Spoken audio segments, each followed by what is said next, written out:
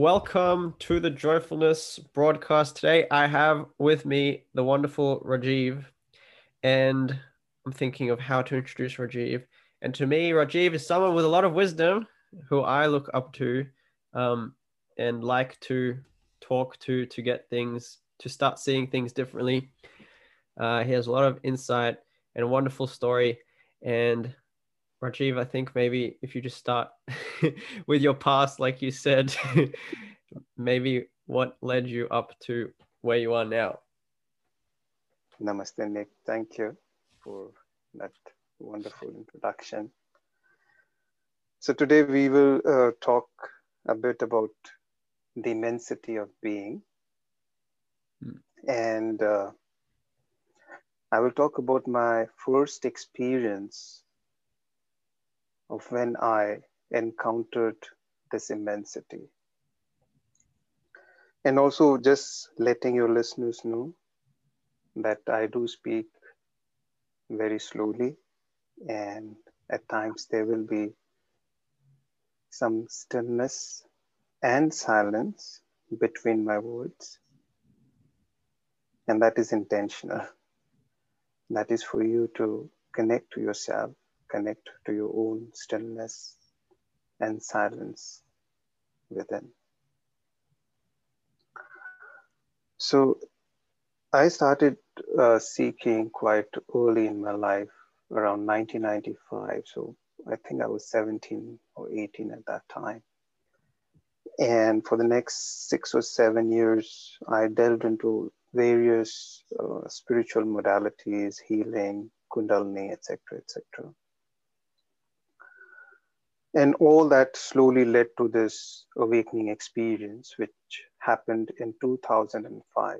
So that was the first time when I actually experienced this immensity. And I had read about this non-dual state in Nisargadatta's work and Raman Maharishi and J. Krishnamurti's work. But reading and experiencing are completely two different things. So I was in the Himalayas at that time. I had gone to a small Himalayan town for a 3 to 4 days silent retreat, all by myself, not in an ashram or in an organization. And that town had a beautiful lake. And I was walking, one of the days I was walking down the lake, just trying to witness this consciousness, trying to be aware of this consciousness. And suddenly this consciousness just started expanding. So normally we feel this consciousness is restricted to this body and mind. But that started slowly becoming wider and expanding. And within minutes, it enveloped the entire mountainside, the lake, the trees, everything, and it kept expanding. And I was completely stunned by it. It just came on without any warning, without any preparation. And then it started expanding till it covered the entire sky, the sun, everything which was perceivable was enveloped by this shining conscious awareness. And at that moment, I was everywhere. I was the bird which was flying up in the sky. I was the pine trees which were swaying. I was all those people who were boating on the lake. Everything contained me, it was me, but not as me, Rajiv, as a person, but as this pure consciousness. Every point reflected me. Every point was me, myself. Nothing was separate from me. And this was one of the most incredible experiences that had happened to me in my seeking till then. And that experience was not for a few seconds, it lasted for quite a while. And so if I was walking through myself because I was everywhere. I could see this body mind, I could see this identity there. Rajiv, the body is walking. And simultaneously, I was that which contained all of this together.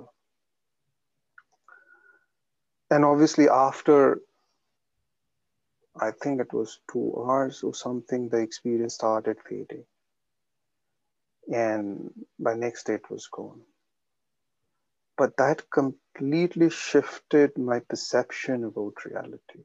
And at that time, I could relate to what J. Krishnamurti or Ramana or Nisargadatta had talked about that state where they are one with everything, where there's no separation. And then later on in my journey, I did encounter this at various points in a different, deeper levels. But that was also interwoven with a lot of suffering and darkness. So you can ask me if you have any questions on that. Wow, cool. So, wow, that's a cool. It's actually the first time I've heard that. I think it was on your website, but I don't really look at websites. That's very. Was there a question about love? Was there like a loving, melting quality to it, to that first experience you had? The first experience was more luminous and conscious awareness. The loving quality came later on for me. But in that initial experience, there was just this incredible expansion, space-like quality, which was conscious at all points. Still not me, not personal. It cannot be personal because I can't be the pines and the birds and the people. It's not Rajiv. It's this impersonal consciousness. Later on, one of these qualities which I do talk quite a few times about consciousness is love, this unconditional love. And that quality I did experience later in my, as I said, I had a lot of these experiences moving forward. So there joy, bliss, love came in.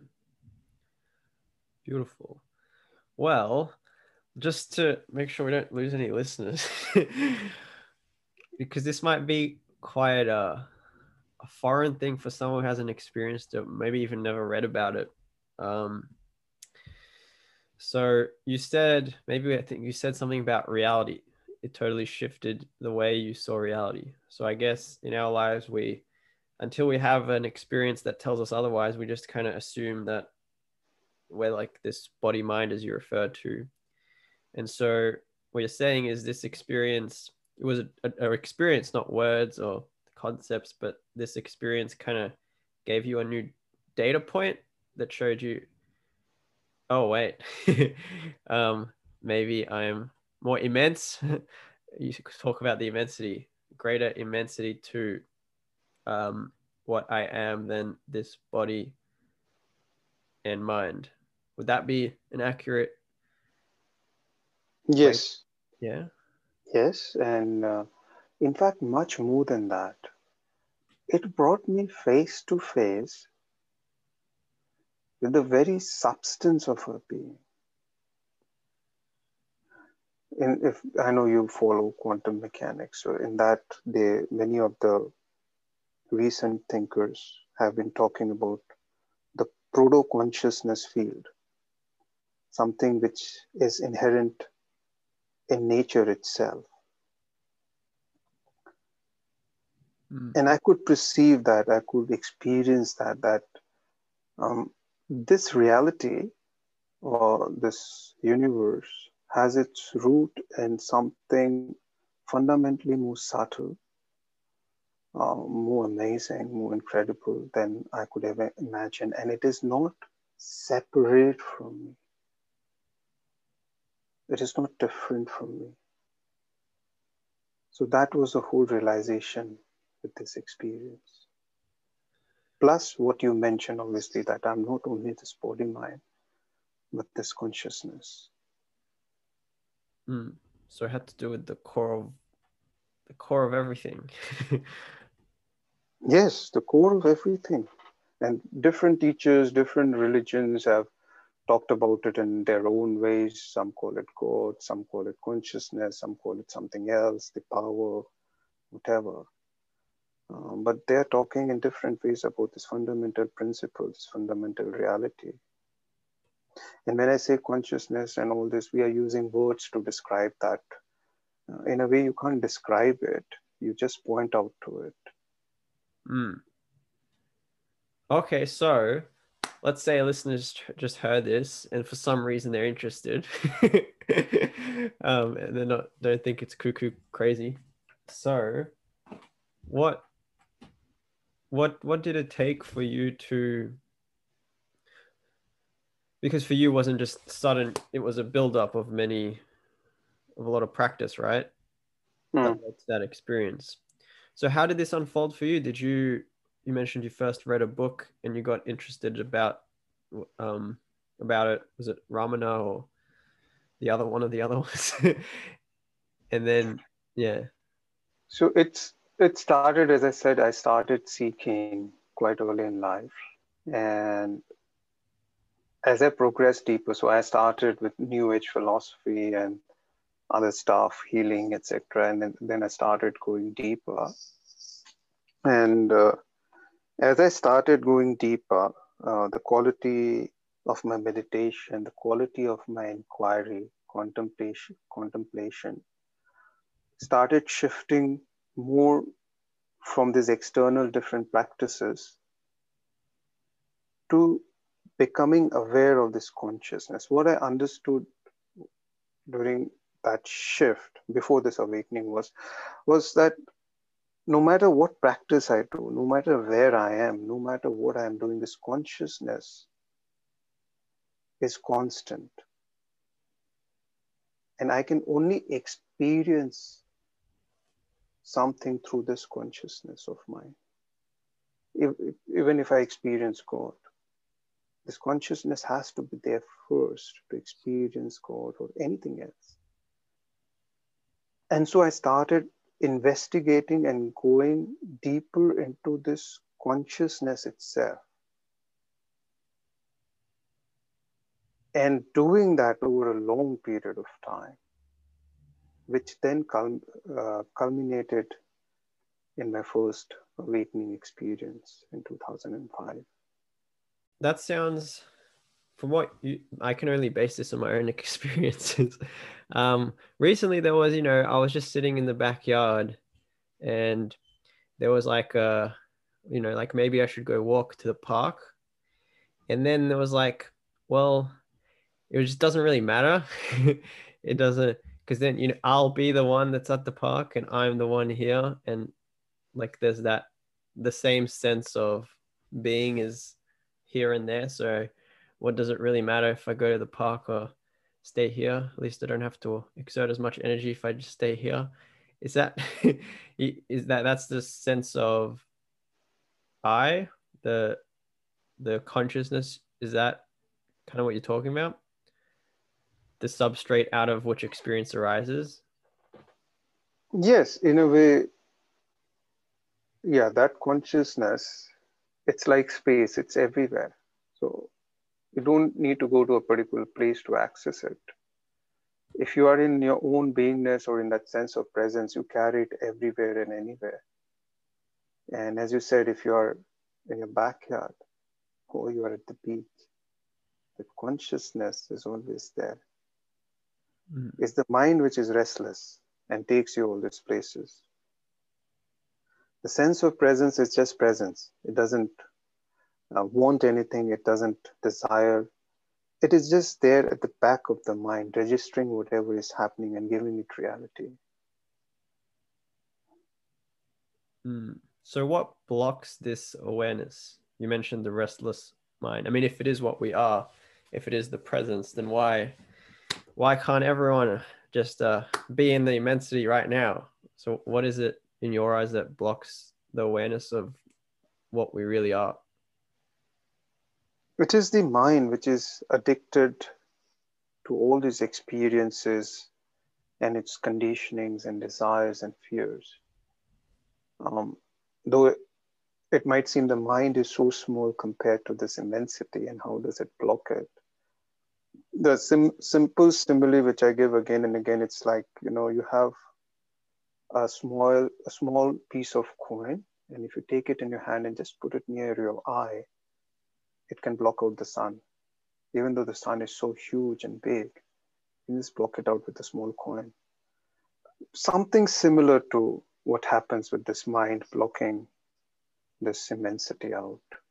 So till it is interested in its own affairs, the eye is interested in gaining security, fulfilling its desire, chasing pleasures.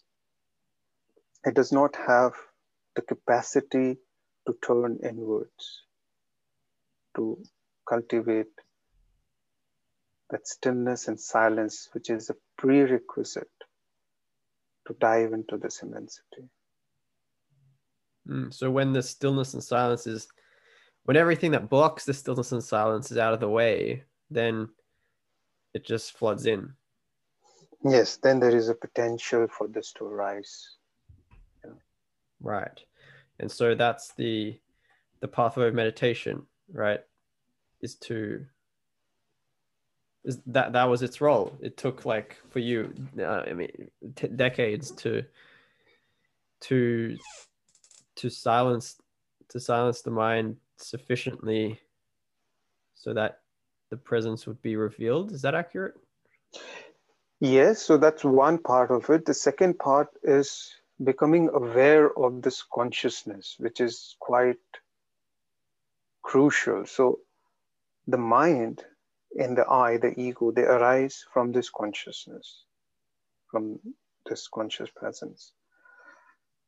And becoming aware of this consciousness, understanding how it comes into being and how the mind and the I forms on top of it is very important. And all this contemplation and inquiry can only happen when there is certain level of stillness and grounding. So that is a prerequisite, kind of, to become aware, to go deeper, to contemplate, and then it unfolds.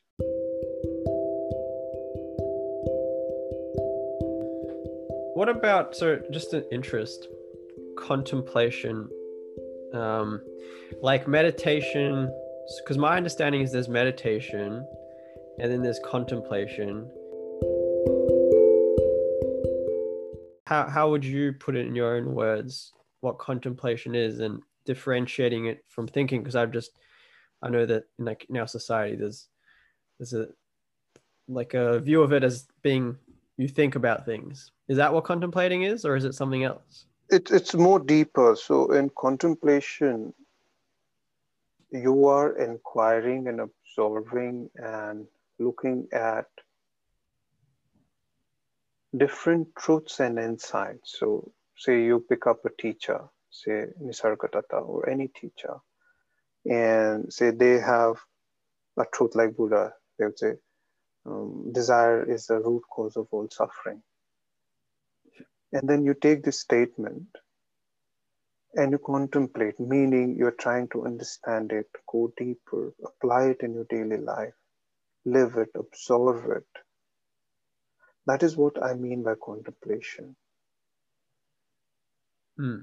Right. So you're trying to understand it through your own experiences rather than conceptually. Is that correct? Yes.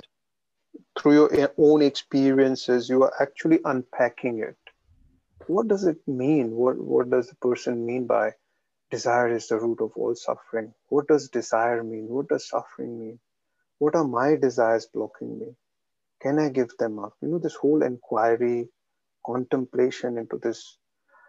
So it's completely absorbing it and going deeper. It's not only thinking, it becomes an experience later on. And ultimately, it has to translate in your life somewhere.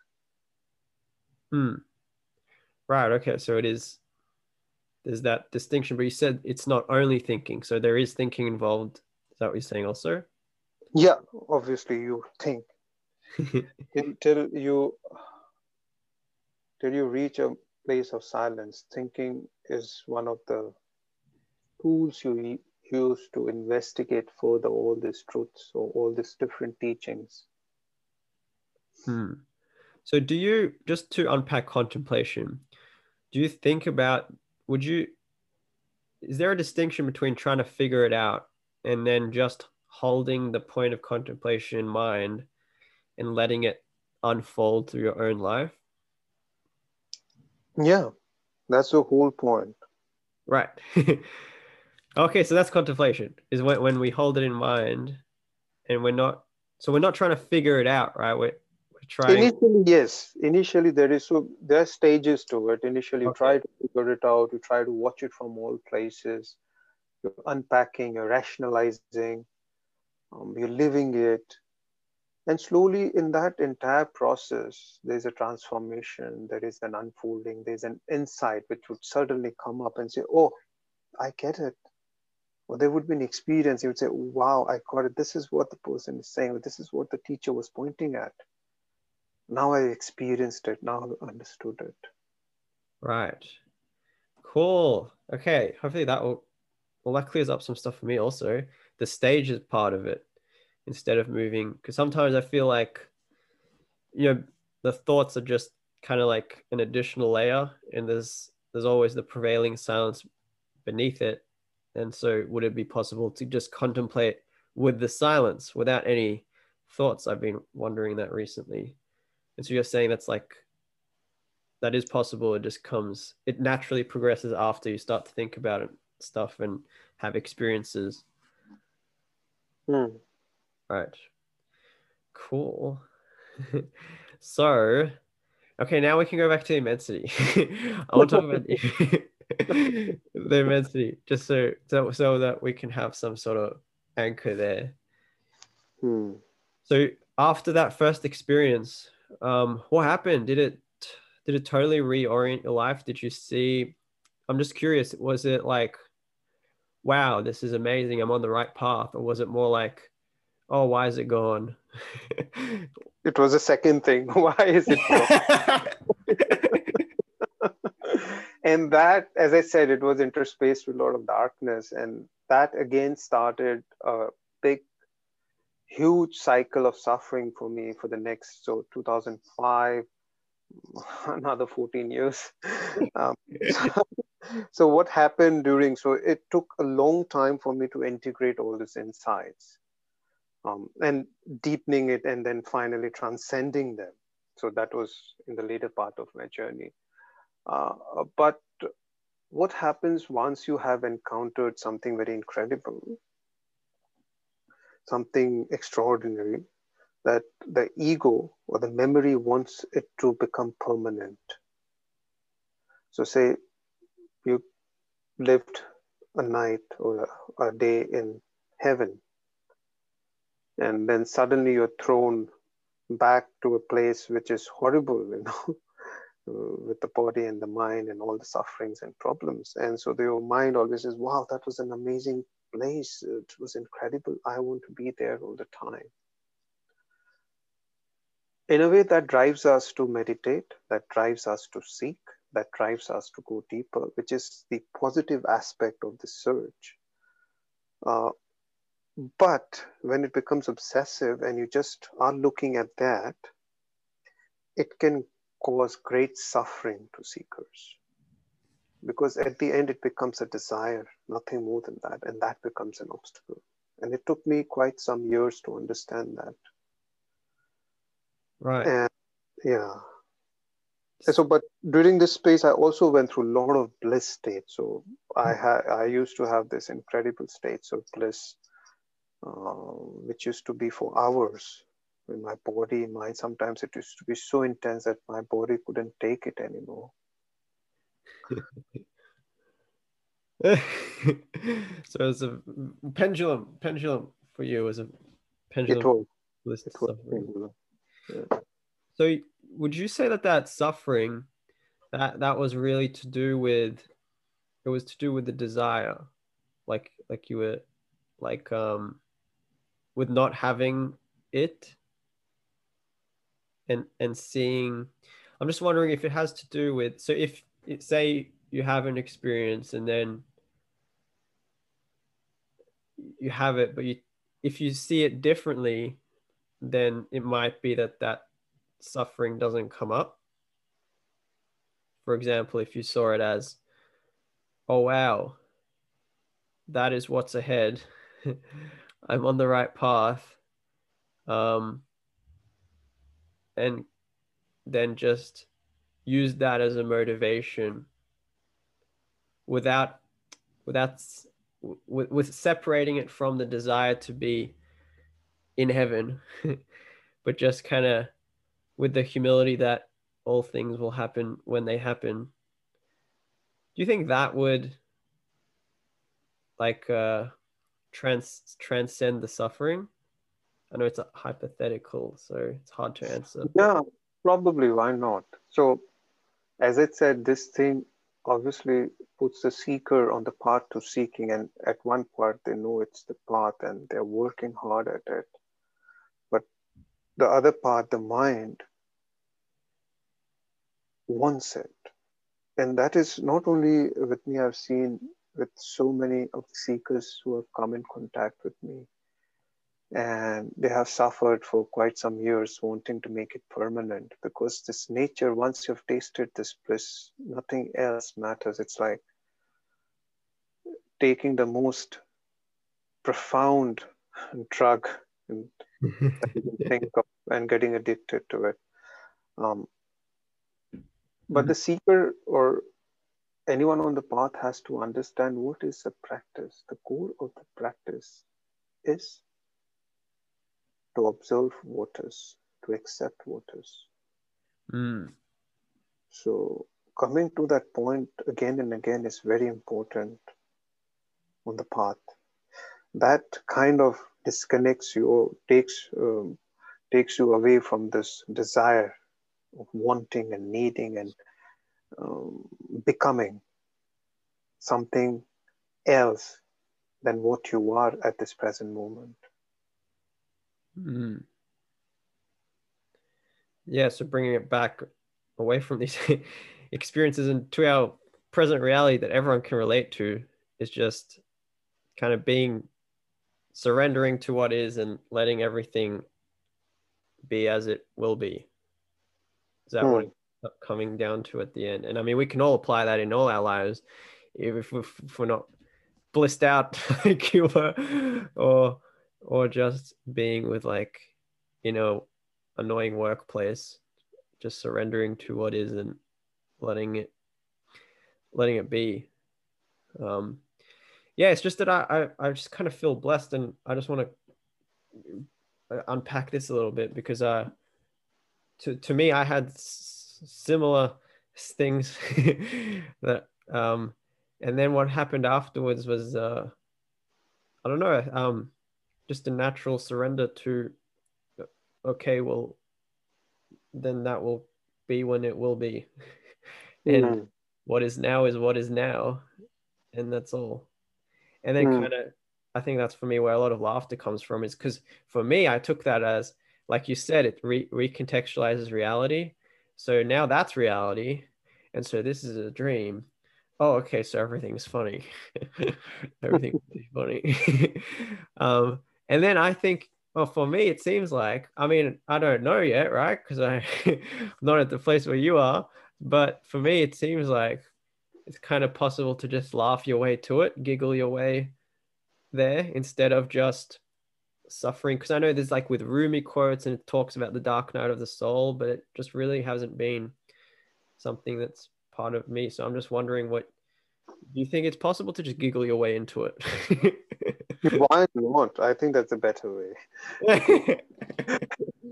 Instead of crying and wailing, and it's good to laugh and go. And so everyone's path is very different. You see, Ramana, he didn't go through this darkness, and he didn't go through any practice. It just happened to him. Nisargadatta spent a lot of time practicing. So all this reality manifests itself differently in different people. So it's not essential that you will go through the dark night, or you will have a particular set pattern of awakening which others have experienced. Yours would be unique, like a flower, blooming in its own way. Yeah, and so what I've picked up from this is it's really, the way I see it, is to do with your own commitment is what has brought you here. Right? It's so your commitment was expressed as like a dedication to a particular path of meditation and contemplation, but that was just the expression of the commitment. So it's the commitment of the seeker or the human, their own commitment to discovering the truth that will set them free or lead them there. Nothing to do with any externalities. Is that right? What do you mean by externalities? Good Could you question. explain that a bit? Oh, so okay, maybe. So it's in the rather than externalities, it's in the hands of the person. At any moment, they can cultivate the commitment, and it's that commitment that leads them to this experience. So the people listening, if they want to experience this for themselves, they can, I guess, or can say, increase the likelihood of it occurring by their own commitment to the truth. Yeah. Okay. Yes. So practice, commitment, as you said, is required, and commitment has to come in form of practice here. What I have seen with seekers and people walking the path is they read a lot and don't do enough practice. Mm-hmm. So they will know on certain level, okay, this is what it is, practice compassion or practice this. And when they look at their life, it's full of conflict. It's full of suffering. It's full of pain. It's full of anger and all these things. And so though they're committed, they are still not putting the principles in their everyday life. So practice is more important here than reading or doing anything else. And the reason I say this is I did spend a lot of my time reading. I read a lot. And I traveled a lot, meeting all these people and being in different ashrams and Himalayas and all. And now I see that part of it, though it was commitment, but it was restlessness. The mind was addicted to activities. It could not sit still for a longer period of time. So it engaged in all these different things. Mm. Is reading a lot of things, is that, it sounds to me like a curiosity, and like that's like it's a curiosity and going through the intellect versus the commitment of really being the teaching versus hearing about it. In the beginning, reading, see, everything in the beginning is great. Seeking is great, reading is great. They only become an obstacle once they become addictive, or you're relying it all the time on it instead of practicing. So they have their place, but ultimately you will have to close the book, because see, what is a book? A book is someone else's experience. It is not your experience. The book is pointing back to your consciousness. It is someone else's teaching. It is someone else's thought. It is someone else's life. It is not yours. Though it is pointing back to you. So one day you will have to close the book and let it on the side and say, okay, today I am going to delve back into my own consciousness, into my own layers of this I and desires and fears and motivations and expectations and the prison that I have built around me. Because that is the only way to dismantle it. So initially the book is good because it points or tells you what to do. Like, watching a video on exercise or fitness. You can keep watching it without exercising. What's the point of it? One day you'll have to stop the video and say, okay, I'm going to pick up my weights or whatever and go out for a jog. And by practice, you don't just mean meditation, do you mean being with consciousness is something that we can do, or being with what is and surrendering our desire to make things differently is something we can constantly be. That's also a practice, right? Yeah, that's how it should be. Eventually it has to translate in your everyday activities. We will be living our lives. We will be earning, we'll be having partners and children and neighbors and everything around us. And it is amidst this life that we need to translate these teachings. How long are you going to sit all alone in a room? Are you asking me? There will be a time when you will have to get up. There is life. Life is action. You cannot run away from action. So obviously, this has to translate in your everyday life. Right. So that's the practice, right? Translating, becoming it, being it, not just hearing about it. Yes, that is practice. So sitting at one place quietly helps you to translate that in your everyday action. Or it builds up that capacity in you to observe things, not to get carried away, just to be when you're engaging in different actions in your life. Yeah, I'm just asking you all the time. I just want to clarify, because for myself, meditation is only something recently that's kind of come up. Before that, it was very spontaneous and it just kind of started transforming through my life. It started changing very, very rapidly. And it was like it was very automatic and very spontaneous, and things would automatically change in my life, not just sitting down. So it was like a very life integrated thing, and only recently meditation has kind of come up as a new point of growth, something new to master. But I just wanted to share that just so, because there is this like thing that meditation is the path. I just wanted to see your own view on it and see that if there is this, you do see that it's like there's lots of different ways, and meditation is just one helpful thing. Yes, so there's so many different meditative techniques as well, right? You can do this meditation, mindfulness, there's mantra, there's chanting, there's X, there's Y, there are hundreds. Go on YouTube, you might get million videos on million techniques of meditation. But I want to ask a simple question here. Though there are so many techniques of meditation, who is the meditator here? I'm more interested in the meditator. The meditator is singular. The meditator is one.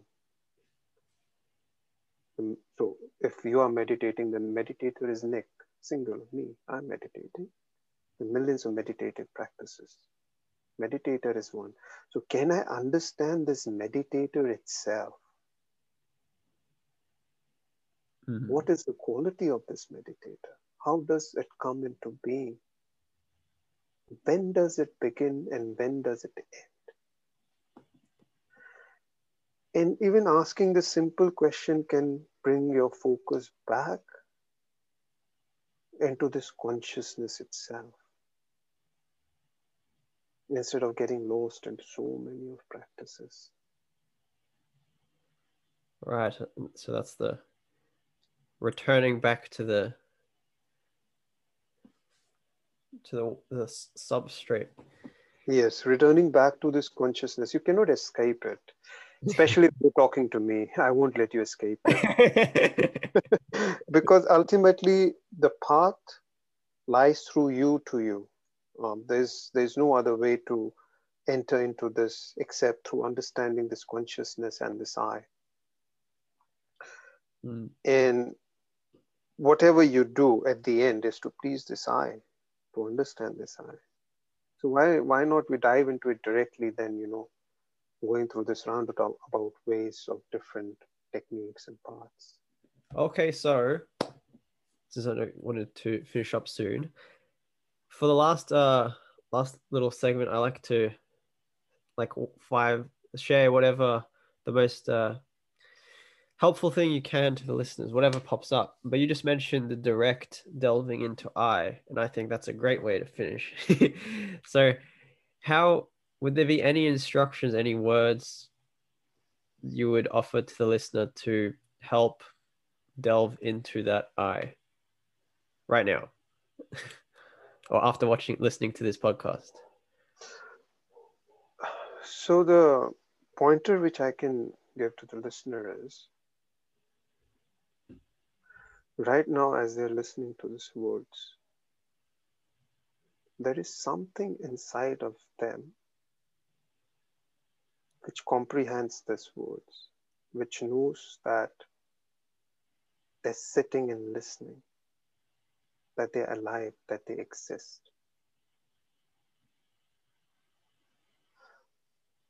What or how do they know that they exist? How do they know that they are here and now in time?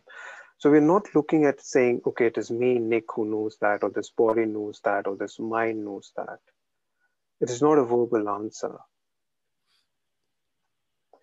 It is inquiring and going deeper, trying to uncover